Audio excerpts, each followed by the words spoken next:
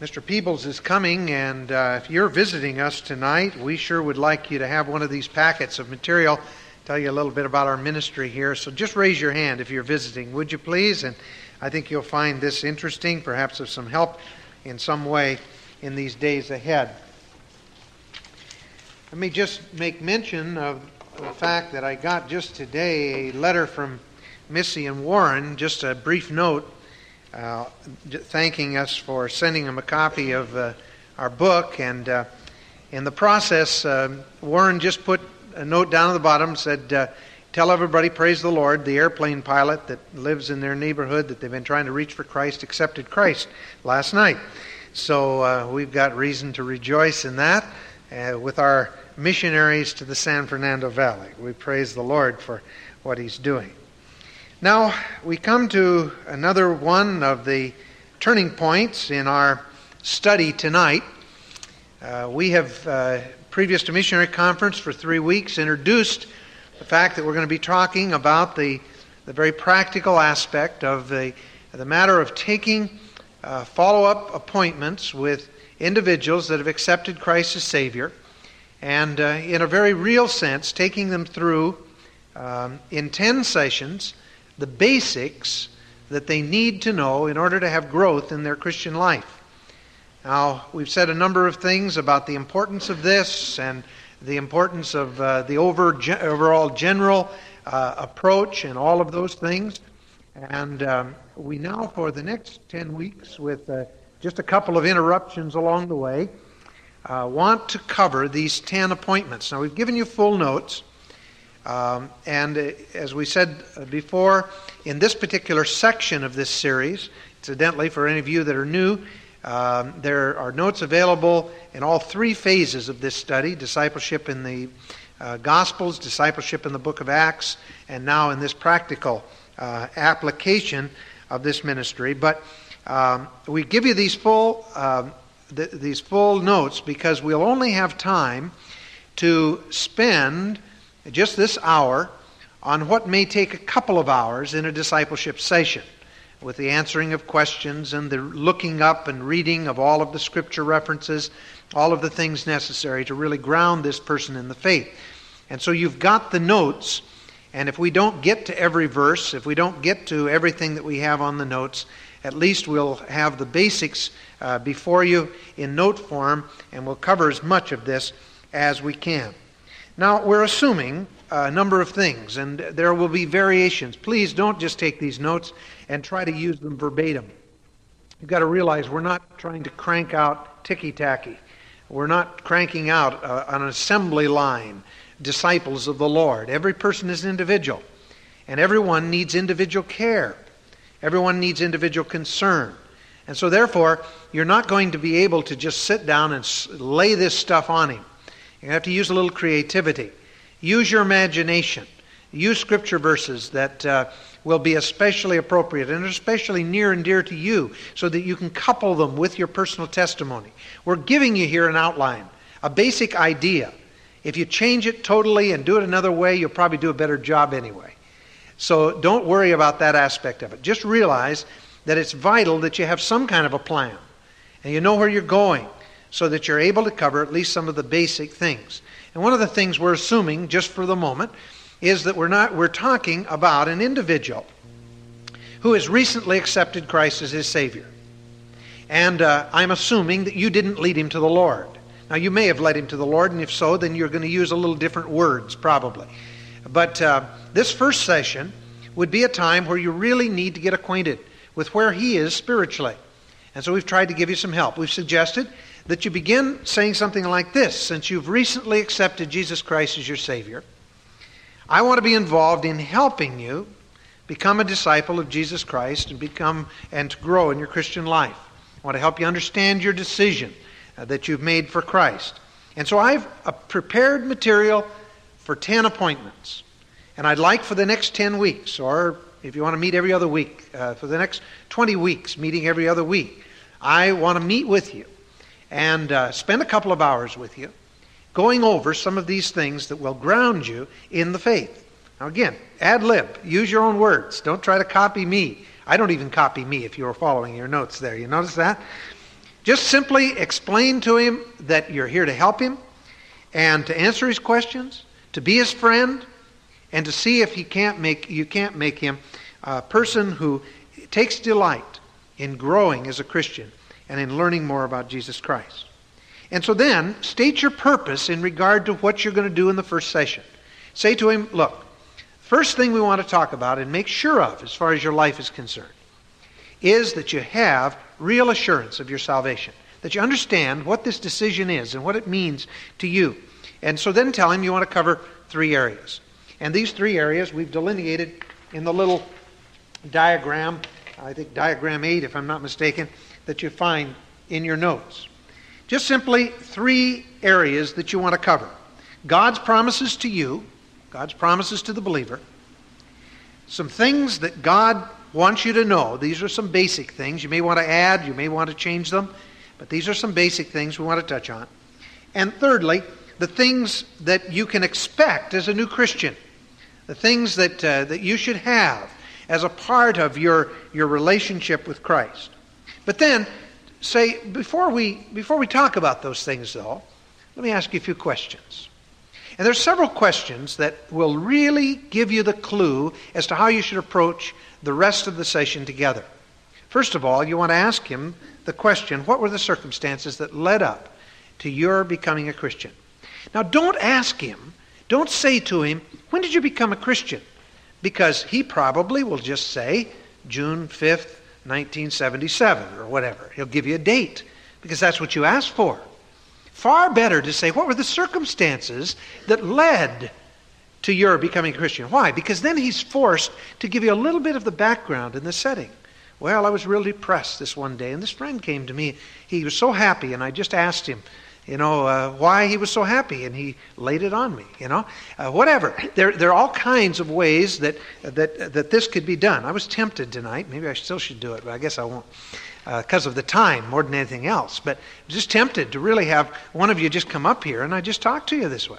What were the circumstances that led up to your becoming a Christian? Now, it's right at this point that you can pick up on what he understands concerning salvation. And it also could be a time, if you don't know the fellow well, it could be a good time for you to say even beforehand, let me share with you what the circumstances were that led up to my being a Christian, especially if he's hesitant. Then you go ahead and share your testimony. Do you have a testimony? Could you answer that question? Could you tell the individual what the circumstances were that led up to being a Christian? Now, I have a peculiar situation in that I accepted Christ at 5 years of age. And so, as a result, when you say somebody who's an adult and has just accepted Christ, you accepted Christ at 5 years of age, immediately you have a generation gap. And they think, good night, what could a guy possibly do to help me who was so naive as a child to make this decision? And so I immediately add that I kind of rested on the fact that I'd accepted Christ at 5 years of age, and then when I was a freshman in high school, I began to have some serious doubts. And I began to really wrestle with whether Jesus Christ was who he claimed to be. And I began to study the Gospel of John. And as I studied the Gospel of John, I came face to face with the real Jesus Christ. And as a result, I reaffirmed my decision that I'd made many years before and made sure that I was in the family of God. Now, that gives you an idea of how you can improvise and kind of help the fellow along. But what you want to do is invoke from him some kind of a testimony. Don't expect him to give you a theological discourse. Remember, he's only been a Christian a short time. He may only know how to say dada, but that's a beginning. He may just give you a very superficial account of what happened to him. He may not really understand it, but don't worry about it because that will help you help him. Then the second question that you might want to present to him is, how do you know that Christ saved you? Now this is a trap, admittedly, because most people who are new believers will say, I just felt so clean. It's usually very subjective, and it's a matter of the individual just kind of expressing the feeling that came over him. And usually there is feeling that does accompany a decision for Jesus Christ. a feeling of elation or a feeling of relief or a loss of guilt. And they don't know how to explain that exactly. And so what you do with them is you simply force them to give you those things, and then you know where they are. Because later on you're going to, in this particular session, you're going to explain to them the importance of not resting their decision upon subjective feelings, but rather on the objective truth of the Word of God. So you see, this gives you something you can refer to, and you can refer to it with compliments. You can go back, when you come to that, you can say, now a few moments ago I asked you how you knew that Christ had saved you, and you said you felt good. Well, now, yeah, that's really great. And that's true of most people, you could say, that they do have some kind of a feeling. But remember, feelings come and feelings go. And you can't depend upon your feelings. And if you count on those feelings, what happens tomorrow morning? If you get up out of bed and you don't feel like a Christian anymore, does that mean you aren't one? Because what you want to do is get them to rest their faith in the eternal truth, the objective truth of the Word of God. So don't rebuke them if they say, well, I felt good. That's not the time to jump in. Right now, you're just kind of breaking the ice with them. So you ask them those two questions. Then you turn to the third question. What changes have taken place since Christ came into your life? Now again, don't expect them to have all the answers. One old Indian one time accepted Christ as his Savior, and after he accepted Christ as Savior, came back to the missionary a few days later, and here's how he explained the change that had taken place in his life. He said to the missionary, before I was a Christian, he said, I had a black dog inside of me. He says, now I have a white dog and a black dog. And he says, the two dogs are always fighting. The missionary immediately recognized that he had his theology pretty straight because he understood he now had two natures. So then, the missionary said, which one wins? And here's where the Indian's theology really shone. Because he said, that depends on which one I say sick 'em to. And see, now that's the clue. That's the key. Now, what is that? Well, now, you can talk about the old nature and the new nature, and God never does talk about dogs. And you could say, now that's really shallow theology. But wait a minute. That is what he recognized as a change in his life. Before, he was under the domination of an old sin nature. But God gave him a new nature which infects all of his life. And the result is, now he is offered a choice between the old and the new. And he understood that if he chose wrong, isn't this what Romans 6 says? It says, you are a slave to whom you choose to obey, where of sin unto death or obedience unto righteousness. That's exactly it. So don't chasten the old Indian. But you learn from that illustration how naive and yet how beautifully these new Christians can express what has taken place in their life. What they see as a change will generally be something very superficial. It won't be anything that they can understand the deep theology of putting off the old man and putting on the new and all of that. But rather they'll just say, well, somehow I just am at peace. Somehow or another, I don't seem to worry as much anymore. Well, you're a Christian. You know good and well worry's going to come back. And so therefore, you realize that there's more to dealing with worry than just that momentary matter. But here's a person who has had an experience with God. Get out of them what they see the difference is, because that'll help you in developing their Christian life. I would just keep a little notebook on this person and write down the things they said. Because as you go through and you begin to explain the two natures, as an example, you will want to refer to this. Remember when you came to me and said you had a white dog and a black dog inside of you? Here is what the Scripture says about this subject. The flesh warreth against the Spirit, and the Spirit against the flesh, and these are contrary the one to the other, and so on. This is the thing that you can do. All right, now that really breaks the ice. Now, I want to say this. Start it in your frame of reference here. But you want from the very beginning to instill a confidence in God's Word, not a confidence in you. Now, they may be awed by your vast knowledge of the Word of God, because you know John 3:16 and a couple other verses.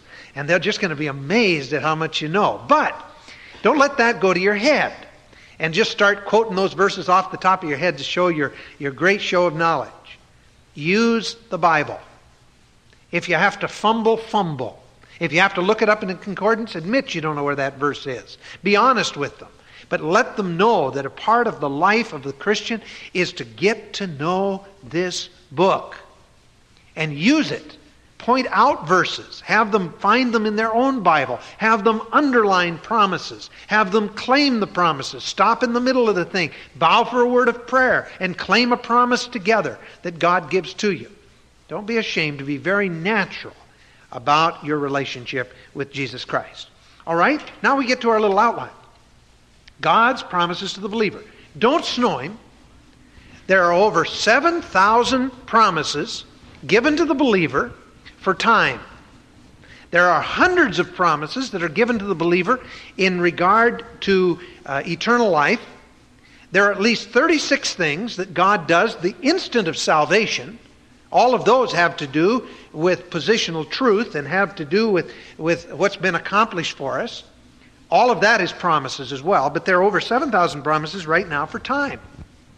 Okay? And what are you going to do with them? You going to give them all 7,000 the first session? Be careful. Don't give him more than he can chew. Pick some very key things. I've picked 3. Eternal life, the forgiveness of sins, and sonship. Those are 3 very basic things. Actually, I'd like to turn them around. Eternal life, sonship, and finally forgiveness. These are 3 very basic things that are involved in the Christian life.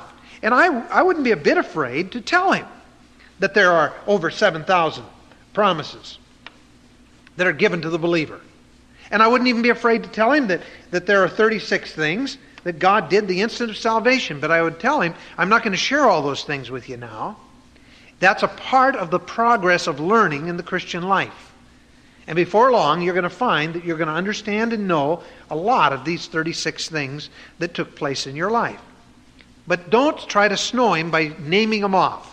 You probably could do that. Justification and sanctification and forgiveness and adoption and predestination. And, you start naming all the things that God gave, and that's just going to snow him. He's not going to be able to understand or grasp what you're trying to say. And so, explain eternal life. I have a little way that I like to explain eternal life that I use with children.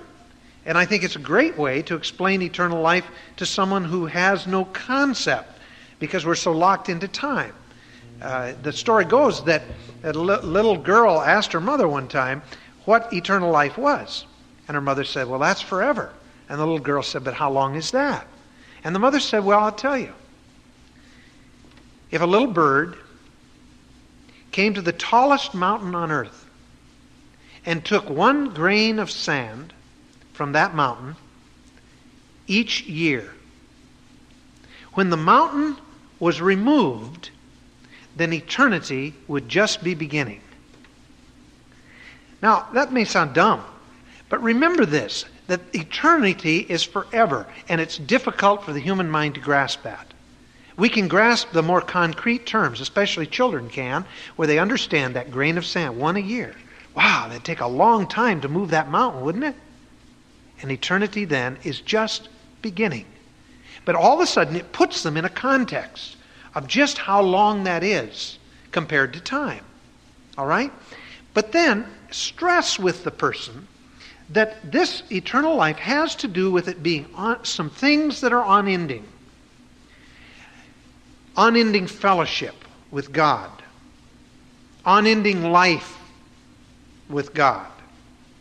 Unending fulfillment forever. These are things that relate to eternal life. Turn him, and I won't turn to all these passages simply because of the time factor here, but I again stress, turn with these people. But turn, for instance, to 1 John chapter 5, verses 11 through 13, which says, and this is the record, that God hath given to us eternal life. Now you can go back on that and you can say, what does it say? This is the record. That's God putting his stamp upon it. This is the record that God hath given to us. Who's he talking about there? Believers. Are you a believer? Yes. What has he given? Eternal life. How long is eternal life? It's forever. All right? He has given us eternal life. And this life is in his Son. How do you get eternal life? faith in Jesus Christ. Right? He that hath the Son hath life. What kind of life? Eternal life. He that hath not the Son of God hath not life. What kind of life? He doesn't have eternal life. And the wrath of God abideth on him. And then it goes on and says, these things have I written unto you that believe in the name of the Son of God, that ye may know that you have eternal life. Why did John write his first epistle? So that they would know that they had eternal life, and this life is in his Son. So you see, 1 John is an excellent passage of Scripture to use in dealing with a new believer. And I suggest that the Gospel of John and 1 John are the best books for them to start reading. Read the Gospel of John in the morning. Read the book of 1 John in the evening. Read about 10 verses a day. And they'll cover that material in a hurry, even though it only takes a few moments. And they'll get a real grasp of who Jesus Christ is and what Jesus Christ has done and what is expected of the Christian, because 1 John deals a great deal about that. All right? So stress the matter that eternal life in these passages is not something that happens after we die, but is a present possession. It's ours now. He gave his Son that we might have, right now, eternal life. What do you have? You have eternal life. What can change that? Nothing. It's as simple as that. You cannot change the eternal nature of eternal life. It is your possession. John 3:16. God so loved the world that he gave his only begotten Son, that whosoever believeth in him should not perish but have everlasting life. That's just a synonym for eternal life. Everlasting. It means it lasts forever. Then, of course, you have John 3:36. He that believeth on the Son hath everlasting life, and he that believeth not the Son shall not see life, but the wrath of God abideth on him. All right? Now, that has to do with eternal life. I would spend a good amount of time discussing the importance of eternal life, and explaining perhaps the contrast between eternal life and what the Bible calls eternal death. The fact that really the difference between eternal life and eternal death is separation from God or fellowship with God. Separation from God is death, simply because life is inherent in God. God's the giver of life.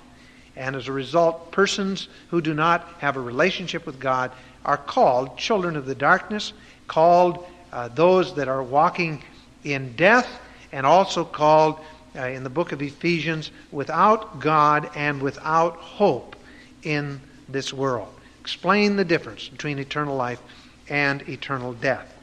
Then go to the matter of sonship. Now, let me divert here just a moment. Remember Sunday morning, if you were here, we were talking about the matter of adoption, son placing, having to do with our position in Christ. Think of it in terms of two circles, if you will. Here is our position, and that is in Christ. First three chapters of the book of Ephesians, right? As to our position, we are called sons. Down here is our experience. Ephesians chapters 4 through 6. We have Christ in us. All right? And here we are a child of God. The Son has full inheritance. The child has a growth procedure. Experientially, we have to grow. There are 3 words in the Greek that are used to describe the child. There, of course, is the word nephos, which spoke of the infant. There's the word brephos, which spoke of the child sucking at his mother's breast. And there finally is the word paideia, which has to do with the child under discipline. All right? Up here we have the word huios, or the position of sonship. Now, you may not want to go into that detail with them, but I want you to understand it at least. Because what you have to do is tell them that down here, there is the growth. Down here There is the matter of being in fellowship with Christ and being out of fellowship and all of those things. There are the struggles of the Christian life, all of that. And that is a very nebulous thing. Down here in the experience, some days you'll feel like a Christian. Some days you won't. Some days you'll act like a Christian. Some days you won't. How many of you, all this last week since last Wednesday night, acted like a Christian every minute of the day? Good. See? That'll keep you humble, won't it? Just to even think of that. We live in this experiential area. We do not live perfect lives here, but we have a perfect standing in Christ. Sonship is the vital thing. And they have to realize that there is a position that is secure even when we don't act like we should as far as our experience is concerned. I've always amazed, in the book of Ephesians, which I've been just saturating myself with lately. I can't get it out of my mind. You go for 3 chapters, and over and over and over again, Paul is hammering home positional truth.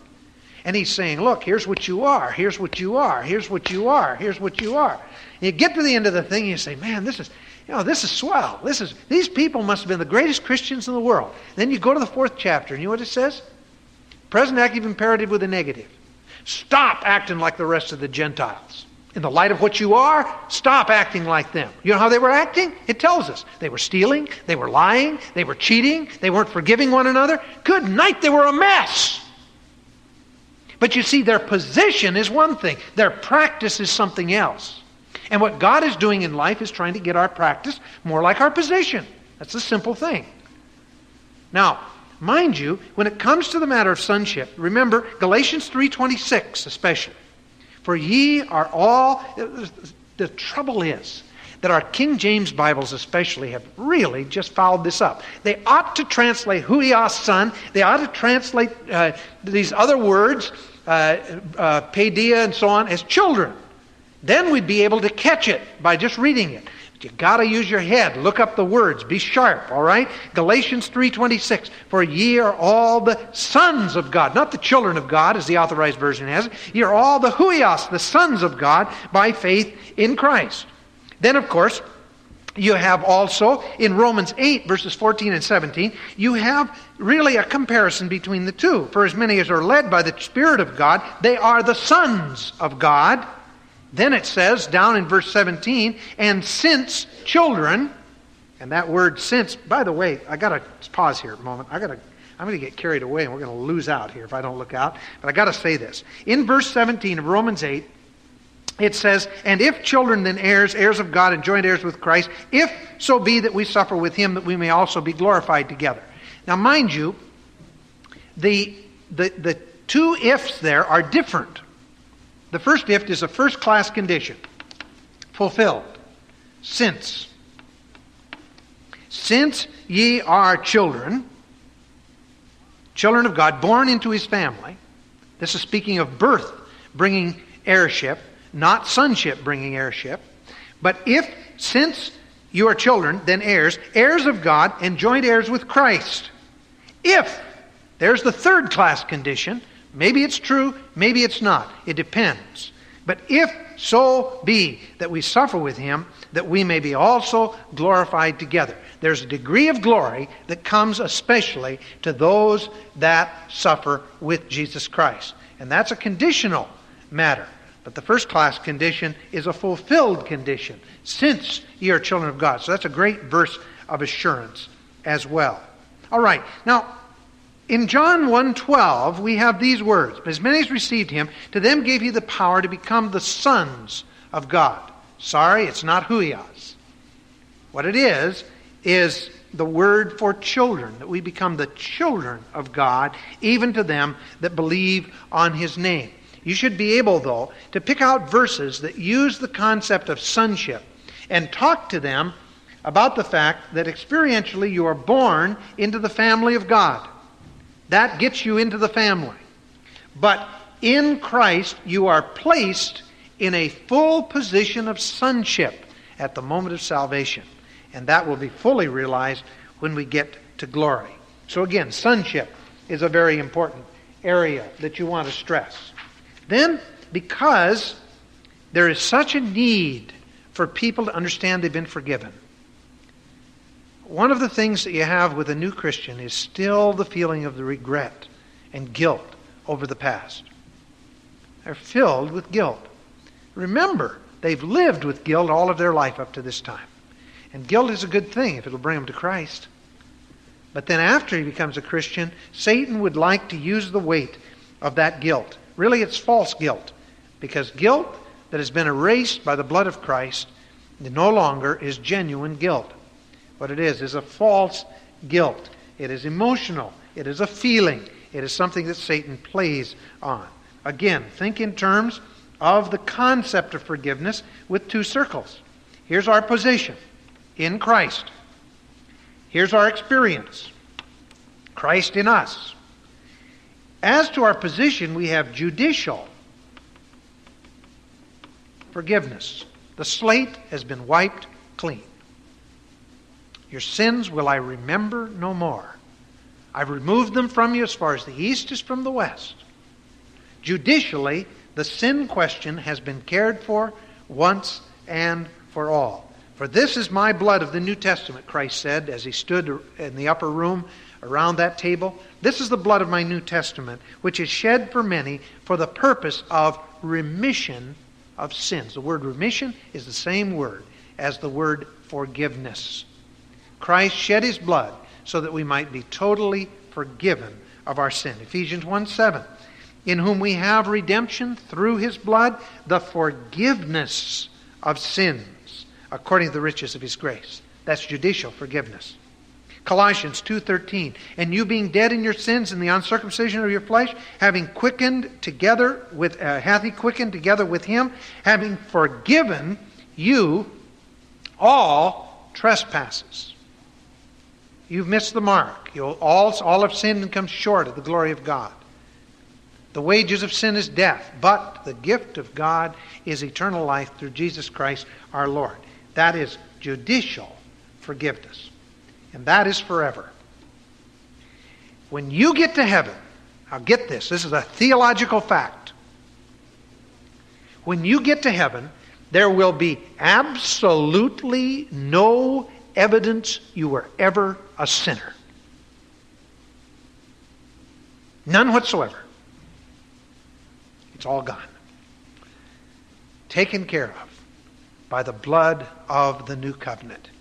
The shed blood of the Lord Jesus Christ himself. Listen, friends. There is no need to feel guilty over the sins of the past. The past is forgiven, as the song says. My sins are all gone. God has taken care of that at the cross. But experientially, there can continue to be sin. That's where 1 John 1, 7 and 9 come in. Now, it's a good time for you to explain this to this individual. That God not only forgave all the sins of the past, but he made provision for the sins of the present, the sins of the future. He made provision in his Son, so that the positional forgiveness, the judicial forgiveness, assures that the relationship can never be broken. But fellowship can be broken. And so there has to be experiential forgiveness. 1 John 1:7 says, if we walk in the light, as he is in the light, we have fellowship one with the other one. It says one with another. Check it, verse 3. Look back at verse 3. And in verse 3 you'll see that we have fellowship with each other, and our fellowship is with the Father and with his Son Jesus Christ. So there is a sense in which we have fellowship one with another. But the text there does not mean that. It's talking about singular fellowship. It's talking about one with another one. Therefore, it's talking about if we walk in the light as he is in the light, we have fellowship with Christ. Notice the if, third class condition. Maybe true, maybe not. It depends on you. If you walk in the light, it's true. You have fellowship with God. If you don't walk in the light, you don't have fellowship. That's the implication. And the blood of Jesus Christ, God's Son, continually cleanses us from all sin. As long as there is no willful known sin in our life, we have the provision of continual cleansing. So no matter whether we inadvertently goof, find out about it later, we really don't have to worry about it. God is constantly cleansing as long as we walk in the light. 1 John 1:9 though says, 1 John 1:8 says that if you say you have no sin, that's deception. You really can't claim that. You are going to sin. But if we confess our sin and clarify for Him what confession is. Confession is not weeping. Confession is not feeling sorry for your sin. It's nice to feel sorry for your sin, but that's not what confession is. Confession is homo logeo. Homo, the same. Logeo, to speak the same, to agree, in other words. You call it sin. And when you agree with God, call it sin, then He will what? Forgive your sin and cleanse you from all unrighteousness. The slate is clean again. And as far as God is concerned, there is no evidence that you ever blew it as far as heaven is concerned. The only scar we have left over is the time we wasted while we weren't walking in the light. That we can never retrieve. But you see, as far as the sin itself is concerned, it is wiped clean. Oh, if Christians would only be as free to forgive one another as God is to forgive us. We're supposed to be kind one to another, tender-hearted, forgiving one another, even as God, for Christ's sake, hath forgiven you. We just don't forgive that way. God would like us to. Okay, that's another subject. How'd I get on that? All right, now you understand this. Give them as much as you think they can take in order to understand God's concept of forgiveness. Now, tell them there's much more that they'll be learning along and along in their Christian life. But these are three essential areas, and you might want to share with them about some of the other things just briefly that God has done. But there are some things that God wants this individual to know. He wants them, for instance, to know that our faith rests upon fact, not upon feeling. Campus Crusade did us a real service a few years ago when in their little book on how to be filled with the Holy Spirit, they drew a train. Beautiful, just beautiful concept. Because you see, what we're dealing with here is the fact of the Word of God. The coal car is faith. The faith that in a sense, brings motivation in the area of the fact. And the feeling take up the caboose. Now, how many times have you seen the caboose pull the train? Most people try to get the feeling out here, and they operate on the basis of feeling. Feeling is the caboose.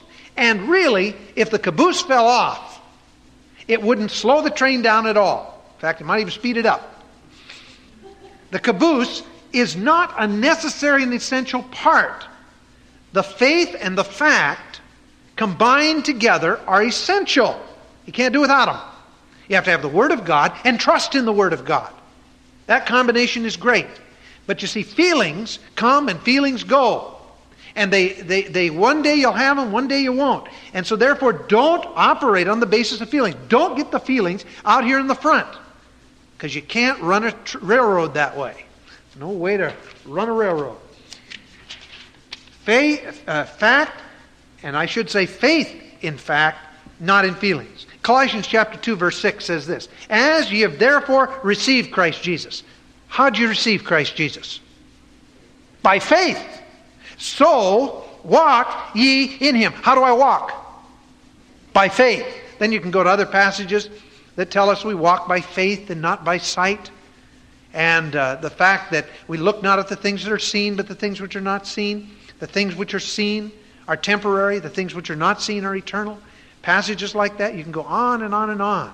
Digging out passages that indicate to us that we base what we have not on the basis of feeling, but on the basis of faith in the fact of the Word of God. Now right here, you want to talk to him just briefly about the importance of knowing this book. Keep coming back to that. And say, later on I'm going to show you some methods of Bible study, ways that you can take a passage of Scripture and learn and gain something from it. I have to save that for another time, but whet his appetite a little bit. Right now, all I'm going to suggest to you is that you begin reading the Gospel of John and begin reading 1 John. Read the Gospel of John every morning. Read about 10 verses. In the evening, then read about 5 or 6 verses from 1 John. And underline every promise you find. That'll be a good start. Later on, we'll come to the matter of how you can really put shoe leather on this. All right? So that's one thing that God wants you to know. Another thing that God wants you to know is that He has placed within you an inner witness. He has given His Spirit. 1 John 4:13. Hereby know we that we dwell in Him and He in us, because He hath given us of His Spirit. The Spirit of God came to indwell your life. That in a very real sense, God lives inside of you. You can talk to Him a little bit if you want to about His body being the temple of the Holy Spirit from 2 Corinthians 6. You might want to share with Him a little bit about the ministry of the Spirit of God, but you're going to come to some of that later.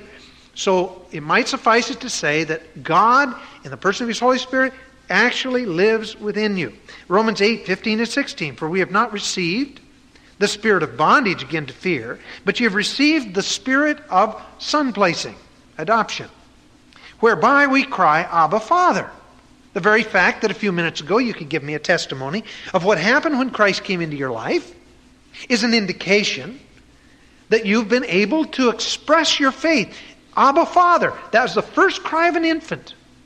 And we're able to cry, Father, in the sense that we have been given a witness in our own spirit, the Spirit of God. For the next verse says, the Spirit Himself beareth witness with our spirit that we are the children of God. And it's not something you can lay hold of many times.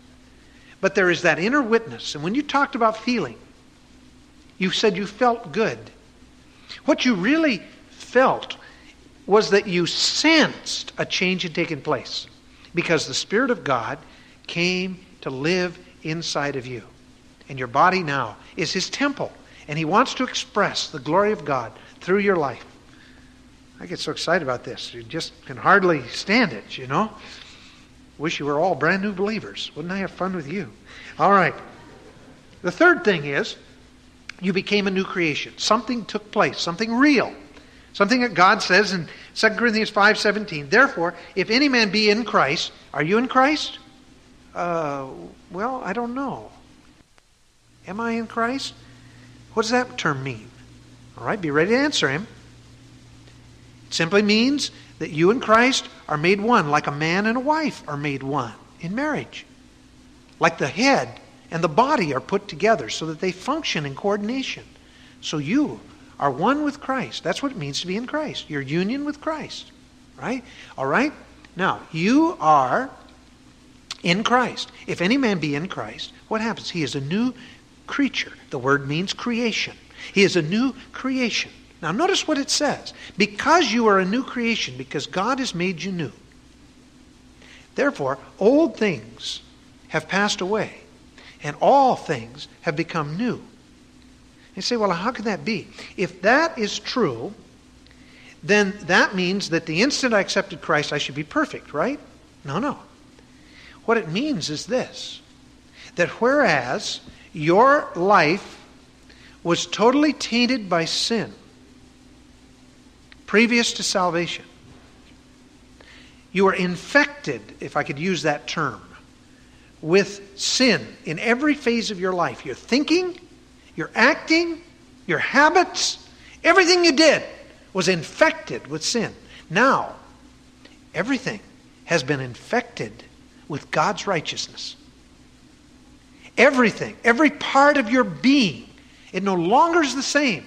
You ever notice that passage that says that if we walk in the Spirit, no, that's not the one I want.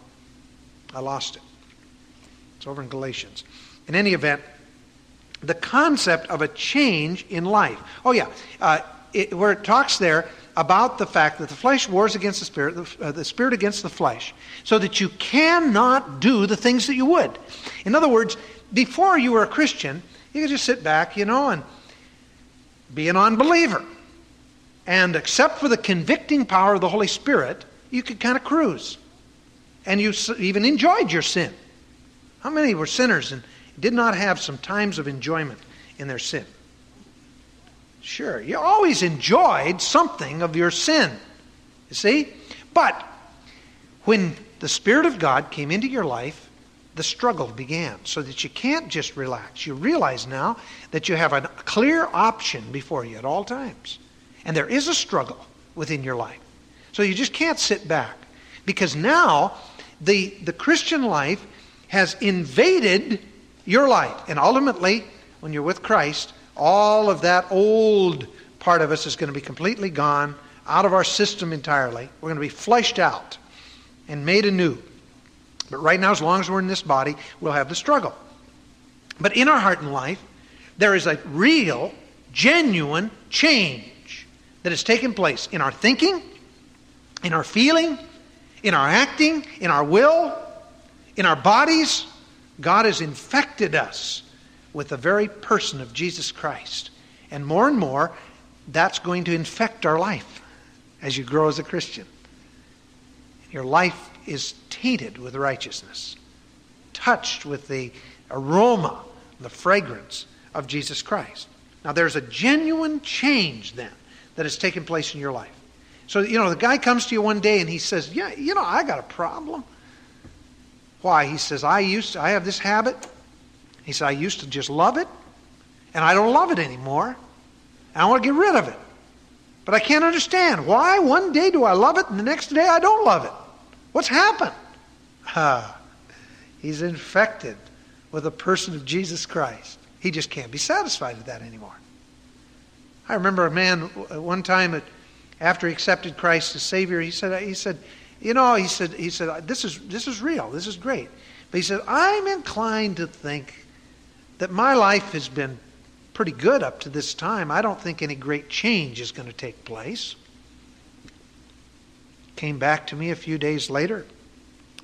He says, I didn't realize. He said, I really have a filthy habit. And he named it. He said, I think that's just about the only un-Christian thing that I do. To be frank with you, when I talked to you the other day, I hadn't thought of it. But he says, it's just been bugging me. So he gave this habit up. Came to me a few days later. He says, there's something else.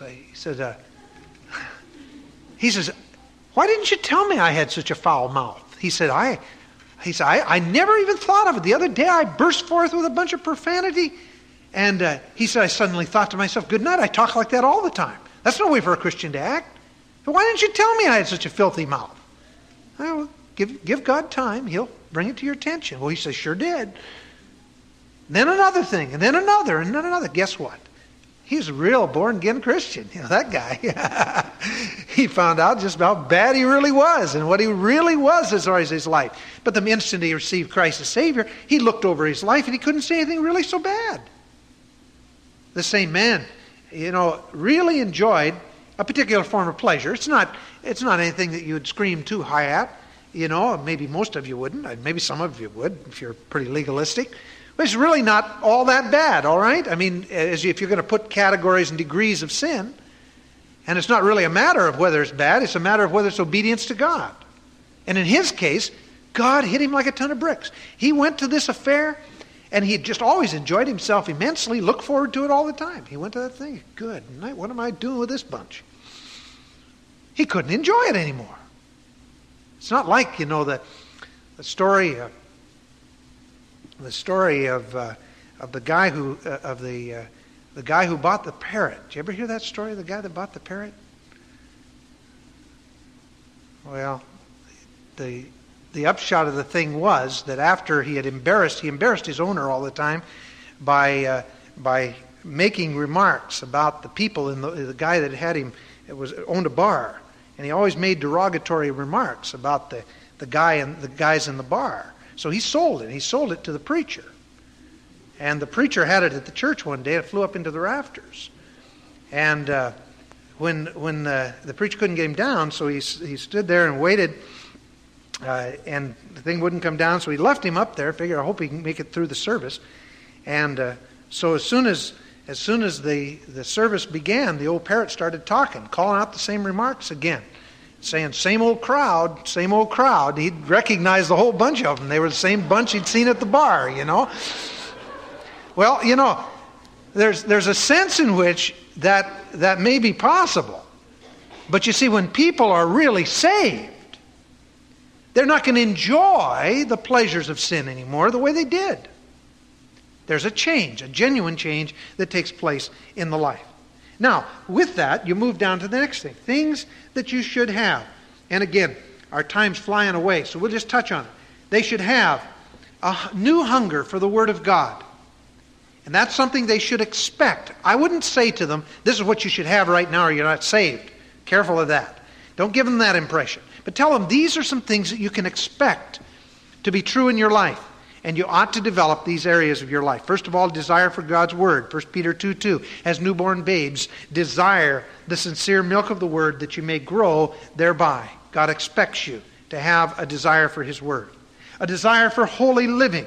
1 John chapter 2, verse 3. And hereby we do know that we know Him if we keep His commandments. We want to be walking in fellowship with Him. A third thing is a desire to tell others about the gospel of Jesus Christ. Acts 4:20, the disciples after the day of Pentecost said, we cannot but speak the things that we have seen and heard. Tell him that even though he may not be able to articulate his faith clearly, that he should not be afraid to tell others when they ask him what the difference is in his life. And then finally, there should be a love for other believers and a desire really to be with them. For in 1 John chapter 3, and I think we've got 12 here, it should be 14. 1 John chapter 3, verse 14, it talks about the life that we have. Can't quote that one. 3:14. We know that we have passed from death unto life because we love the brethren. He that loveth not his brother abideth in death, in temporal death. You're out of fellowship with Christ if you don't have a love for other people. All right? Now, that gives you just a little idea of some of the things that you can cover. Don't you really wish that when you first became a Christian that somebody would have sat down with you and gone over this? Just think. Now, don't make the same mistake with someone else. In other words, don't let them flounder for the first 6 weeks of being a believer before they actually have the chance to bite their teeth into something of this dimension. They're going to grow as a result, and you're going to be so pleased to see that result. Now, I've given a little assignment that you would want to give to them. Just let me go over it quickly in closing. Pick some key verses for them to memorize. You might want to consider beginning right here with Navigator's Bee Rations. That's a great way for people to begin to learn Scripture.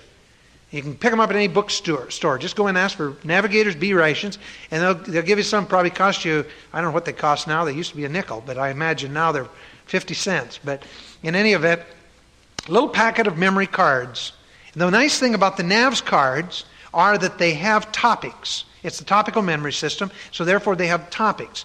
Pick out of the Bee Rations a couple of verses that have to do with assurance of salvation, and get him started learning a couple of verses that week.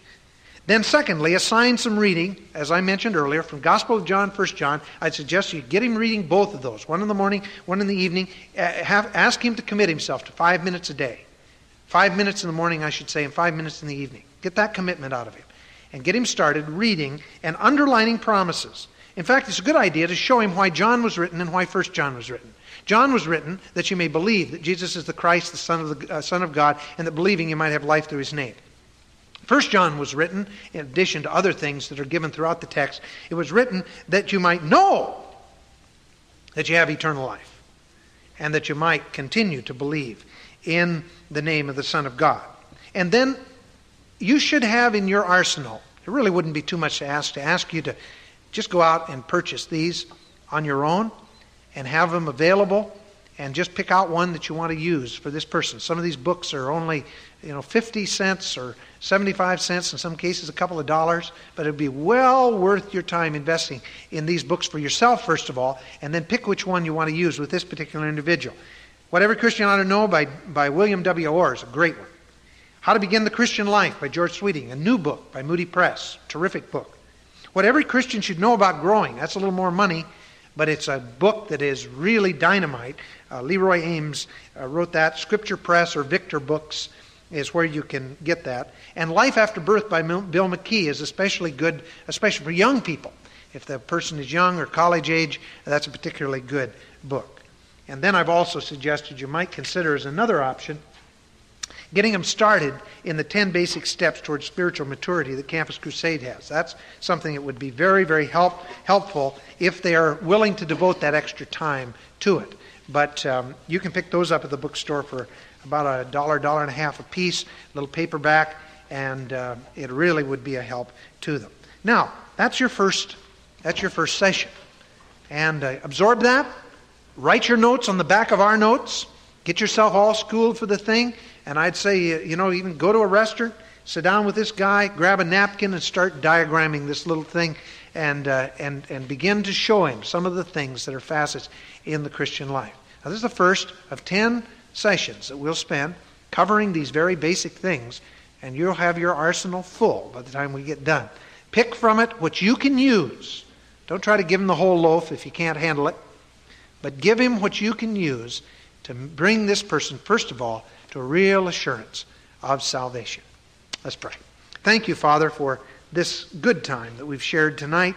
It's just good, again, to review for our own lives the joy, the reality of knowing that we are born again, knowing that we're in the family of God. We pray, Lord, that you'll just help us so much in our life and experience not to flounder between doubt and unbelief and real victory in our Christian life. But rather, Lord, help us to have faith in that which you've promised and to rest our case in what you've accomplished for us. We'll just praise you for what you're going to do in our lives, and give us somebody even this week that we can begin to nurture to real maturity in Jesus Christ. We praise you in Christ's name. Amen.